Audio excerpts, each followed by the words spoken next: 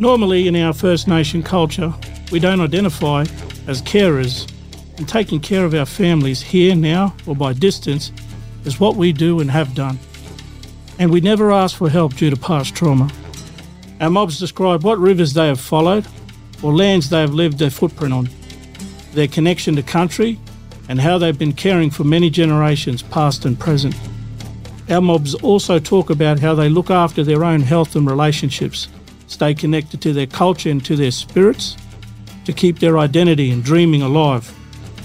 They all tell their stories with passion, sadness, and to teach other carers what they do to survive, as they have done for many generations. In these stories you will find the healing power of listening and connecting and individual strengths.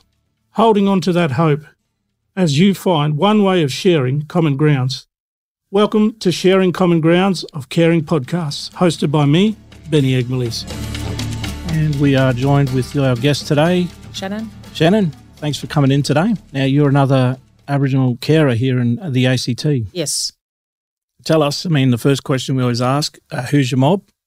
Born and raised in Canberra. Come on. Yeah, Ngunnawal tribe. Mum and all them are over from Yass, Queanbeyan. But yeah, born in Canberra, lived here all my life, wouldn't leave. You know what? When I first moved to Canberra, it was about 4 years ago, I said, look, nah, I'm not living here, right from Sydney. Yeah. Now, you can't get me out of Canberra. Yeah. What is it about Canberra that makes people want to stay? It's just pretty. It's clean. There's crime and stuff, and, there's obviously issues and stuff, but it's not like the other places, because the other places are huge. You feel like you get lost. Yep. I've always found that I'd stay in Canberra. Obviously, it's harder for me to just pack up and leave with my eldest son, who I care for. My dad and my brothers tried to get me to go to Queensland at one point, and I was like, it's nice for a holiday, but I love home, like Canberra's home. But obviously the supports for my son, I just feel like he'd get lost if we moved to a big city. It's a small community here. So, there's a lot of kids with a lot of issues and all that sort of stuff, disability. But I just feel like if I lived in Brisbane or lived in Sydney, I feel like he'd get overlooked and lost a little bit. That's something I love about Canberra. It's big city. It's city, but it's very family country, kind of orientated, when it looks at, when you're looking at services or being able to access things, like it's still got that community vibe. And that's something that really, for me, blew me away, because when I came from Sydney to Canberra, I thought, man, as a stand-up comedian, like my career's over. But it was the opposite. My career took off the moment I came here, and the comedian community here was like real family orientated, and it was just a really cool vibe. So I said that I'll live in Canberra for a very long time, and I still travel to Sydney a lot. But you can travel anywhere. It's always nice to go away and have a little bit of a break. The beach is only an hour and a half away, down the bay and stuff like that. But, I go to Sydney for a trip. I've got a brother that lives there now. I've got family there. My dad's up top in Queensland. He's in Townsville. We haven't seen him for a long time. He hates Canberra. Wow. Yeah. He doesn't like coming back here. But the humidity up there, the weather. He's always like, jump on a plane and come. And I'm like, it's so much harder with all the kids, It's too hard to travel. I'm like, you're one person, you can come and visit us. But, yeah, we've done the holidays up there and stuff, but it does get harder now that, my big boy's 19 this year, so it's a lot harder to travel. But, it's nice to get away, but there's a sense of relief when you're home. My parents live in Townsville, so I'm up there every week. My father's traditional land's Atherton Tablelands. Oh, okay. So we get up there every year. But every time I go up, I can't handle the heat anymore. So Mum says to me, there's no more north left in you, boy. You're all south. Yeah. I've acclimatised down here. So tell us a bit about, you said you care for your son. What does that look like? What are some of the challenges that he has and that you work with around that? Yeah, so when he was a baby, he wasn't sort of hitting his milestones. I grew up around a lot of kids, got a big family, so a lot of little cousins and, always around babies, baby mad, and he just wasn't hitting the milestones, wasn't sitting up, wasn't sort of mimicking your back when you poke your tongue out at him and, wasn't doing the babbling talk and all that sort of stuff. And I went away to Queensland for a holiday actually to go see my dad, and he got sick up there. And we were in the emergency department at the women's hospital. I think Royal Brisbane Women's Hospital. And one of the paediatricians had just said that the way he was sort of rocking back and forth on the bed, she just thought it was a little bit, not normal. And she just sort of gave me a referral letter and, sent me back down when I got home, sent it over to the hospital, and we got him with some paediatricians there. They had him under like borderline, pretty much just a, global development delayed. So, that's a vary of everything. And it wasn't until he was about 5, we did a genetics test, and my cousin's ex-partner actually, who I'm very close with, been friends with her for over 20 years now. She's the mother of all my little cousins, and she'd Google and, and just writing what he does, like his movements and all that sort of stuff. And she came up with 2 things, and it was Fragile X and Angelman syndrome. And when I went to the genetic testing, I gave them the Angelman stuff and said that this is what we think it is, because it just hit the mark with everything. So they weren't testing him for that. So they ended up doing that, and it came back that he had Angelman syndrome. So it's chromosome 15's upside down and back to front. It happens in, the last time I checked, it was like 1 in 40,000 pregnancies. The mother is the carrier of the gene, I believe. In my case, it was. There was nothing that we could have done. There's no testing why you're pregnant and all that sort of stuff. But, it didn't really do anything. It just gave me a name that I can say that he has. Like, it didn't change the way I cared for him, or didn't give us any, like light bulb, bing, bing, we can, sort this out, because there's no cure for it. Yeah. It varies. Some kids can walk, some kids can talk, some kids can't. So my son's nonverbal, and also doesn't walk. So he bum shuffles and he crawls. Righto. When he was a baby, he used to slide sideways like a little snake, and he'd always have a little bald patch at the back of his head because he was always laying down. And, we went through intervention therapy groups and all that sort of stuff. So it was always set from like when he was 2, 3, we did preschools. He went to all the special schools in Canberra, attended Malcara Primary School. He then went on to Black Mountain, the high school, and did year 7 to year 12 there. So last year we just did his graduation. That's and amazing. He had his little formal and things. And congratulations. Yeah. And now he's in day programs. So we've always had the support. Obviously NDIS did come in a couple of years ago, and that was a bit daunting because you didn't sort of know what that was going to mean for you. But yeah, it's hard. But I always say, I've got other family and friends that have children that are special needs. And, we've seen a lot of kids growing up, being in and out of hospitals and, seeing kids that are much worse off than my son. And I always say, as hard as it is, it could be worse. Like even though, I'd love, if he walked and talked and, got to do all the normal stuff that a 19-year-old kid would do. But, he's got a personality. He laughs, he, torments you, he gets cheeky, he loves his music. I think that's what I'm always really interested in, like even when mob come with their challenges, there's always something that's amazing about them, that always shines through. I notice, I was speaking a previous podcast, this fellow had a lot of challenges, but then he was extremely artistic. He could draw and carve and it was just really amazing to see this element. When you look at your son, what are some of the amazing things that you just love about it? He just lights up a room. Everyone loves him. He's just cheeky, and he's real moochy boy. Like, he loves mooching on all the girls. And we always said when he went to school and that, like, he's going to be the little ladies' man. And he'll grab you and he'll cuddle you. We always say, you got to be careful because he con you up for a kiss. Next minute he'll bite you on the cheek. All the kids now, family, will have a little story about being bit by him and. But he didn't know how to show his frustrations and stuff. Sometimes he just did it, for a bit of a reaction, not to be nasty or not to be mean or anything, but, that was just the way he was. And we always said, you got to be careful. Yeah. But they've all got it. But, he laughs, like his laugh is amazing. And, he's just cheeky, and we always look at him and go, there's a lot more going on in there than, we know, and he's got 2 little brothers now. And I always say to him, you got to be careful because he'll just grab you and pull you down because he's strong too, But he does. He's got this beautiful curly, fuzzy hair, and He's got a beautiful smile. And he's just cheeky. Like, and everyone that meets him loves him, you know. Tell me, like what part is it culture or that community sense that we have as mob, as Aboriginal mob? Does that play a role in how you do your care or how the support you get within your care? Not necessarily the support that I'm getting right now.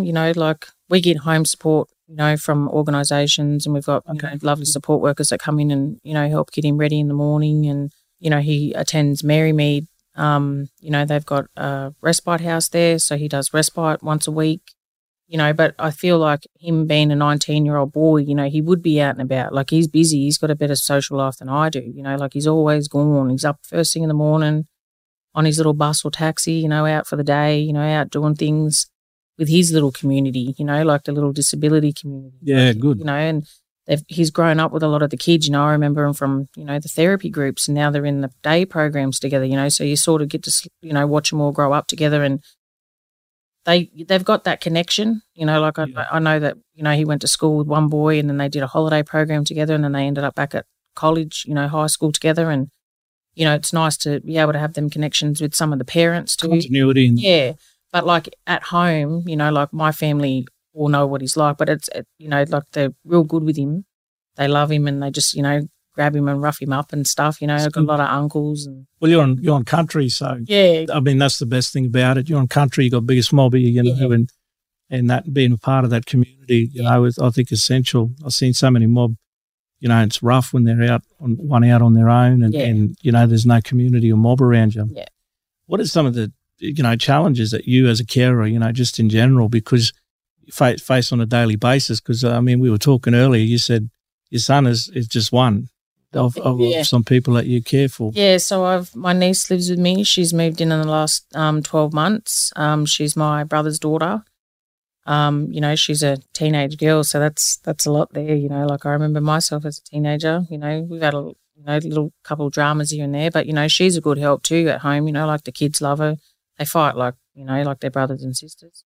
But, she helps me out, like if I got to sneak down the shop real quick or something, like there's someone there to help out. And even though she's the little cousin to my older son, he's still, we all baby. He's still our baby, even though he's a giant. And my brother, he's going through his own stuff. He got diagnosed with epilepsy coming on nearly 8 years now, 7 years. And he was just 21, and he was working up in Brisbane, driving, beautiful little unit up there. Girlfriends, styling up, living it up. But then, just started having like seizures, and we weren't really sure what was happening. And then we did, got him into the hospital and to the specialists, and they diagnosed him with epilepsy, and he sort of was just dealing with it and medication and things. And then, just got worse and worse over the years, and then eventually couldn't work anymore. Like, he's working on construction sites, so obviously he can't do that no more. Hey, you mob, do you help, support and care for your parents, your aunties, uncles, grandparents, cousins, siblings who live with a disability or a medical condition, including terminal and chronic illness, a mental illness or frail age? Carers ACT offer a range of supports and services designed to support, connect and empower First Nation carers in their caring roles and personal wellbeing with programs such as short-term replacement, in-home care and respite when you need to have a break or unexpected illness. Carers ACT offers counselling, educational workshops, social and therapeutic activities and advocacy. By working together, we help our First Nation carers feel relaxed and supported so they can keep leading fulfilling lives, continue their caring relationships and maintain their sense of self and cultural connection. Carers ACT is the delivery partner of the Carer Gateway in the Australian Capital Territory. And if you want to have a yarn with our friendly First Nation worker, you can work together in finding how we can support you and connect you to culturally appropriate services. You can now call the One National number, 1800 422 737. That is linked to a wide range of services, and we want to support you through your caring journey. Because my sister's the same. She was diagnosed with epilepsy. She couldn't drive. She wasn't allowed to work in certain environments. It was very restrictive, and her shoulder would pop out, like when she would have it. So she was always dislocating her shoulder. So she had to get a pin put in, like, to keep it stable. So, it's a really challenging thing for them, like not to go from working and that's my life to not working. That's a massive difference for them, challenge. And it was, the income too, pulling in a couple of grand a week, living up. And then, he's come back to Canberra and he's sort of in between myself and my mum's house. He helps out with the kids too, but you can't give him too much responsibility just in case, like the kids sort of, my oldest boy knows, or not my oldest boy, my middle son, he knows when he's having a fit and things, and they're quick and eat, like they're quick ones, they're absent seizures, I think they call them. But, it could happen anywhere, so you've got to be real careful with it, so I sort of look after him a little bit too, like making sure he's, doing his appointments and medication, because they forgetfulness, they forget a lot of things. And he got a little job down here and they worked with him a little bit and, helped him and got some epilepsy training for the staff and, all that sort of thing. But, I think it's just frustrations within himself, obviously going from one end to another. And potentially there's a surgery that he could have. And he's done a couple of testing up at Westmead Hospital in Sydney. Yep. They potentially could fix this, so he's got the type of epilepsy that could be cured. And he went up for a big test and they couldn't find, they can see where it is and that it's happening, but they can't find the starting point. And, obviously it'd be brain surgery. So it's hectic. Yeah, that's scary. It's scary, but he's all for it, just fix me, I want my life back sort of thing. But, there's pros and cons and obviously they're going to do a lot of testing before they just go doing brain surgery on you. But I think it's just, you must get a little bit depressed going from living your best to surviving on a dole now. I saw that exact same thing with my sister and she never really got a lot of support. Like she didn't know, mum and dad didn't know where to access support, she just cared for her like full time. Yeah. And I think that's important. Like, did you have a period where you didn't have support or that, or what was that like? Yeah. So I was always very anxious about respite and things like that just because my son can't talk, so I was always a bit weary, you still got to have that bit of, angst there, like sending him away and having people look after him and him not being able to tell you if anything, is going on, like people hurting him or mistreating him or, all that sort of stuff, it happens everywhere. So I had really bad anxiety about letting him go and I'd transition a lot. So I when I first decided that I would do it, and I did take a long time. I don't think he did it until he was about 12. And I just would let him go for dinner, go after school and go for dinner and start to get familiar with it before I let him actually sleep over. And I'm always the mum ringing up every night, did he have dinner? Is he right? Is he in bed yet? And what's his favourite to eat? Oh, he eats everything. He's a real boy. Like he eats everything. He got diagnosed with an esophagus issue a couple of years ago. It's called EOE. I don't know how to pronounce it, so I won't even try. But EOE, so we put him on a dairy-free diet and he's a chocolate lover, he loves chocolate. So he has to be able to eat. Imagine that, like in my house, it'd be like Lord of the Flies if we had to ban chocolate in my house. Well, Easter's our favourite time of the year, Now we can't do chocolate like we used to, and I'm in the cupboard hiding, and you'll the plastic and you'll see the head pop up around the corner, like I always say he's like a little meerkat, just pops up, looks at you.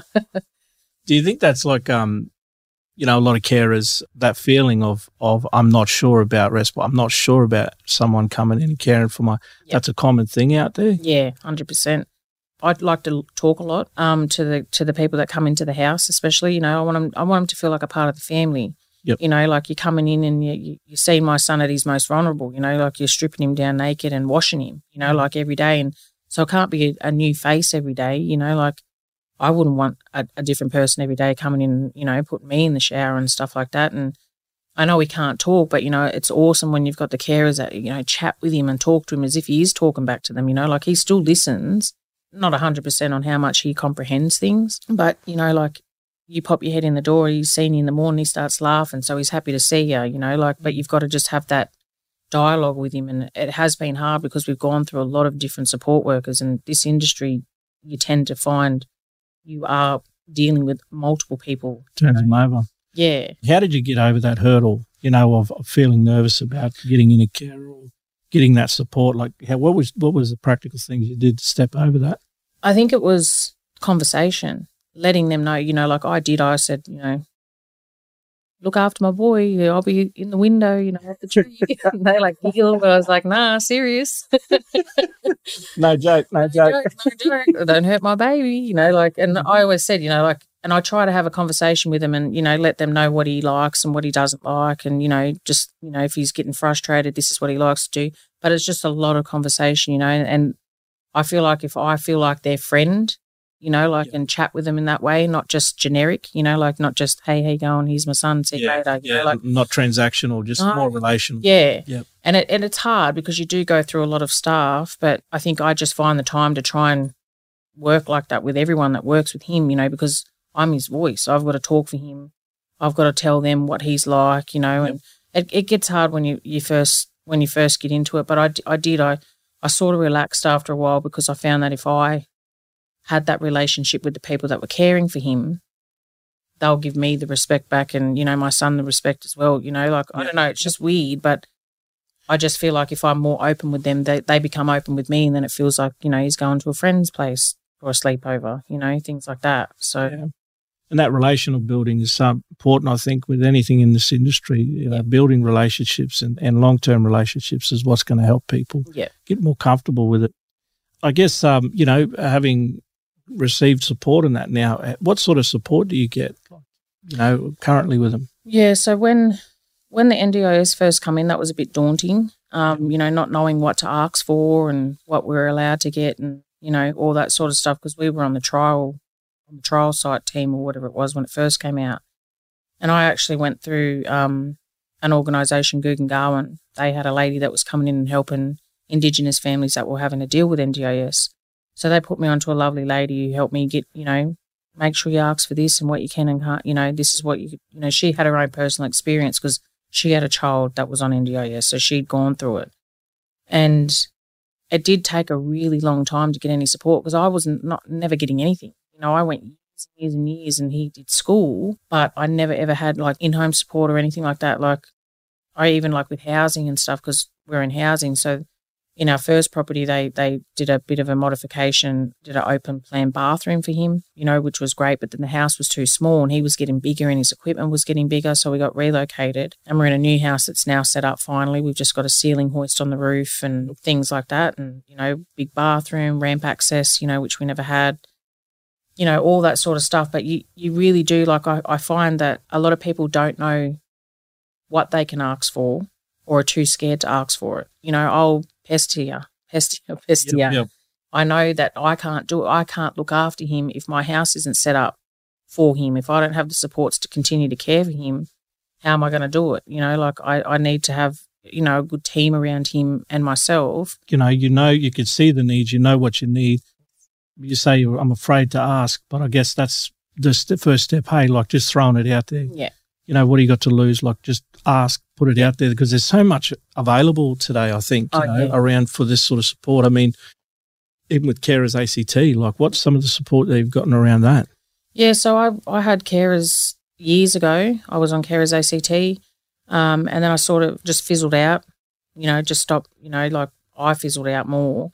And then when we were going through all this stuff with NDIS and housing, we were having a lot of issues. So we had I had a coordinator that, got on top of everyone and she ended up putting me back in contact with Carers ACT and we got in contact with Kat. And she came on board and she was sitting in on meetings and stuff. And then she, we had a conversation. She's like, I'm here to support you. What do you need? And I was like, I don't know. Because I never do anything for myself. So with carers, I've been on a carers retreat. I've been on a day spa, Oh, look out. Went and had massages and nails done and lunch with, a couple of other, mothers and family that were caring, doing the caring roles. And I never used to do things like that because I shame, what are we going to talk about? I don't know these people. And that's a real mob thing, eh? Like that whole shame job, I can't be styling up there, getting my nails done, my feet done, all that. Yeah. I was like, go on then, be shame. I'm going in there, get mine all padded up there for you. But it's something I think our mob got to sort of really move past that shame job thing because that stuff's out there for us and it's okay to kind of love on yourself. Yeah. You know what I mean? Like that's one thing that I'm always interested in with carers. Like what do you do to love on yourself, to like, because it's a full-time thing, right? It's going to take something out of you. What do you do to put back into you? Yeah, so it took me a long time to actually do something, like you go out with the girls and you go out to the clubs and we're getting old now. You've got to stop doing that.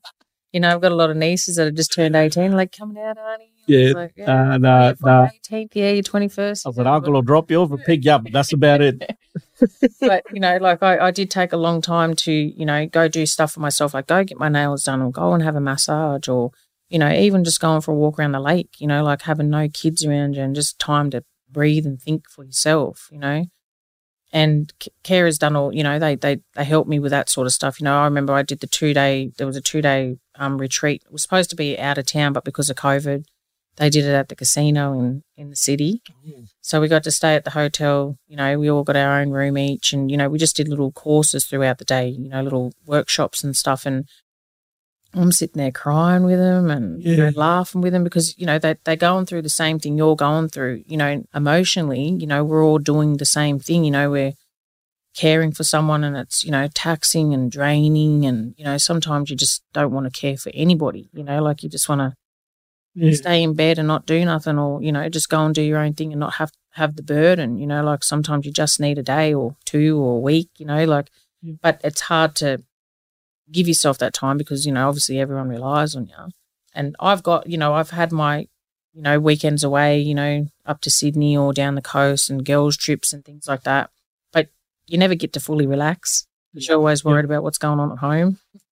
But I guess there's something powerful about getting in a room with other people who actually understand your journey. Because, I could be sympathetic, but I'm not a full-time carer. Yes. I wouldn't understand the daily grind. And so if I was in a room with somebody who understood and you could share, like that's where that, And I never thought, like they're sitting in a circle and everyone's telling their story and we're all looking around at one another, we're all tearing up and crying. Oh, and it gets to your voice and your voice is all croaky and you start telling your story and you're like, oh, I'm so emotional, But it's because they all understand, like they're all coming from the same place. So it was nice to do it. And then I was like, all right, I'm going to start doing this more often because it actually did help, like we did breathing exercises, meditation, all that, just to find 5 minutes in the day just to relax and do you. Yeah, I find mindfulness for me is something I've recently adopted because of the, you just get pressure, right? Pressure to perform it, pressure to sort of nail it, pressure to be there for everyone, to be that. And I'm one of those people in our family who everyone sort of looks up to or, and needs or you support your family financially, you support them emotionally, you support them physically, you support them in every way you can. And then sometimes you just kind of like, you just need Yes. And so for me, that whole mindfulness and that meditation, I've really helped center me, and actually acknowledge what's going on in me, but then also figure out, okay, these things are important and then move forward. Yeah. That's such a powerful tool. Yeah. What over the next 12 months coming up, like, what do you got planned? Like, what are your dreams? What are your thoughts? What do you want to achieve in the next 12 months? Yeah, well, my big thing is, I'm getting older every year, older and older. Younger and younger. Yeah. And then I like fitness, health, like COVID really, smacked a lot of us, being stuck at home for weeks and not knowing and, everyone was scared and anxious about this COVID stuff. And I was extra anxious because like my eldest son, being so routine-based, like he had to stop school for a little bit and then we put him back into school, but obviously with, lots of limitations. Yeah. But I think what's taught me most and what I want to do most in the next 12 months is just really look after me. Because I'm like, who's going to look after them if I'm not okay? So I really, Care has helped me with a gym membership. So I've got a gym membership. I've had to put it on hold, obviously COVID and all that sort of stuff, everything stopped. Back problems, like pressure of getting old, all these issues. You can't just, jump up and do things these days, Like COVID, like when you come in, like it would have had a massive impact, on especially around carers and support and that. Yeah. What were some of the things you noticed then? I stopped supports because I was scared about people bringing germs into the house. Gotcha. So, I was trying to do online schooling with my middle child, being in lockdowns where you can't go anywhere, that was hard. And I did the online schooling with my son. Let me tell you now, I said to my wife, if you can do this, Yeah. right, like I'm not cut for it, right? No. There's two things that I'm scared of. Spiders, right, that arachnophobia I have, and fear of doing homeschooling, right? Yeah. That ruined me, man. Yeah. I didn't like it at all. And I didn't like the online stuff because I just, it takes away from the school experience. You know, like I end up ringing the school up and going down and picking up packs because I'm like, I want him at the table with a pencil and paper and, you know, doing practical stuff, not sitting on a little screen and doing everything, you know. That it was frustrating. They learn off each other, you know, kids bounce off each other, you know, that's how they kind of learn too. So, but COVID's really thrown a spanner in the works. I mean, for me, I blamed everything on COVID, you know, like I put on like 10Ks, no, I said, hey, you know, it's COVID, mate, COVID. Yeah, so they looked at me and said, no, it's not. Like, you know, we've been out of COVID for 6 months and you're still looking like that, brother, you know. So for me, I blamed every much as I can blame on COVID, I can blame on it, even if it wasn't COVID's fault. Yeah, I did the same. I think I'm still blaming COVID. Christmases and all that presents. I'm like, no, Santa can't travel. It's COVID. So you got a real health focus for the next 12 months, you know, looking after you, focus on you, helping me, healthy life. Yeah, well, COVID put on weight in lockdown, you know. Yeah, of course. A lot of stressing out at home with the kids and stuff, you know, nothing else to do. You know, you can't go anywhere, you know, even like going to the park and that you weren't allowed to do, you know. Yeah, that's right. They come down real militant. Kick the footy and stuff, you know, like the kids love doing that. And everything stopped. But, yeah, that's what I said, I, you know, put on weight and I just wanted to go, you know, once everything got back to normal, I was like, let's start, you know, going for walks around the lake and trying to eat healthier and, you know, all that sort of stuff, you know. So it's been hard. I've got a little way to go, but that's what I said, you know, day by day, you know, even the kids, like trying to be more active with the kids and, you know, not be so stressed out all the time. But being a mum's hard enough, you know. Yep. And being a full-time mum at home by yourself with no support, you know, that's hard. But being a carer on top of it for a child with a disability is, you know, it's insane. He's got so many, like this podcast can go out to a whole bunch of listeners out there, you know, and we want to really get into the ears of Mob too, especially, you know, as carers. What would you tell Mob out there that's not accessing support and that, and they're roughing it right now? What was some advice that you would give them? Yeah, so for me personally, like it took me a long time to ask for help. And not shame, but also not wanting people to think that I can't do it. You know, that like that's your job, you know, like that's your child. You got to do what you got to do. But I'm like, it is like I find once you start asking questions, you know, you're making those calls and you get on the other end of the line when you're talking to someone, you just got to talk to them like their family, you know, and let them know, like, don't hold back. You're stressing out and you can't do this and, you know that you can, you know, that you need this help, don't be afraid to voice it because I think a lot of people, you know, obviously coordination, you know, coordinators, they come in handy. My coordinators have been amazing. Even some coordinators are saying to me, you deserve more, you know, like they know, you know, and it's nice to have people that have the personal experience. But I think you've just got to get over the shamefulness. Yep. You know, it's not shame to ask for things. It's hard to say because I know how I felt when I first, and I know a lot of people still feel like it. Like even today, I still get a bit funny for asking for things, you know, like I know what I'm allowed to get and they offer it, you know, and then you're like, you know, like, oh, no, okay. It's changing that mentality, like letting Mob know, like you're not supposed to do it on your own. No. Like you're not. And I think the more you can get around that fact and that principle, like that you cannot do it on your own. No. The easier it is to ask for help, you know. And I think that's the most important thing for Mob, you know, to understand. Football team, football or whatever, like what's your sports team? You know, it doesn't have to be football. No, I get picked on for this all the time. I go for the Broncos. Hey, come on, sister, come on, mate. I'm, you know, and I go for Queensland in the Origin. And, God, you know what? I knew there was something good about you when I saw you there. I saw this deadly aura around you. I said, this sister is clicked. She knows she's in the know-how. She's smart. I don't know. The sister's got something about her. And then a Queensland supporter. That's what it is. Yeah. So my brother's always going, you know, my other brother that lives in Sydney, he goes for Queensland too. Yep. You know, but they all go, what do you go for Queensland? You live in ACT? I said, yeah, but that's not New South Wales, is it? Yeah, that's so borderline, I can pick it. But no, I always went for Queensland because, you know, a lot of blacks in the teams. Yeah, mate. Yep. You know, and growing up, you know, Mal Meninga, you know, like he played for Queensland and, you know, we were big Raiders supporters when we were growing up as kids because Dad was a Raiders supporter and, you know, Chicka Ferguson and all that. Yeah, yep. We all had our little jumpers and we all had signatures, and we all grew up, the boys all played for footy clubs, and that's what we did. But yeah, Darren Lockyer got me over to, and Steve Renoff and that onto the Broncos. And yeah, Queensland's I've always gone for Queensland. Dad always calls me a bandwagoner because he said, you went for so many teams growing up. I said, yeah, but I'm grown up now and I'm stuck with one, and I'm Broncos. Yeah, listen, I always, ever since that grand final, 'cause I'm a Cowboys supporter, diehard Cowboys. But prior to that, I was Broncos, right? So as much as us Cowboys like to bang on about it, mate, I'll tell you now, every Cowboys supporter, like old school, has got a Broncos jersey somewhere under the, sort of rug. Yeah. But, big Queenslander supporter myself, so love it.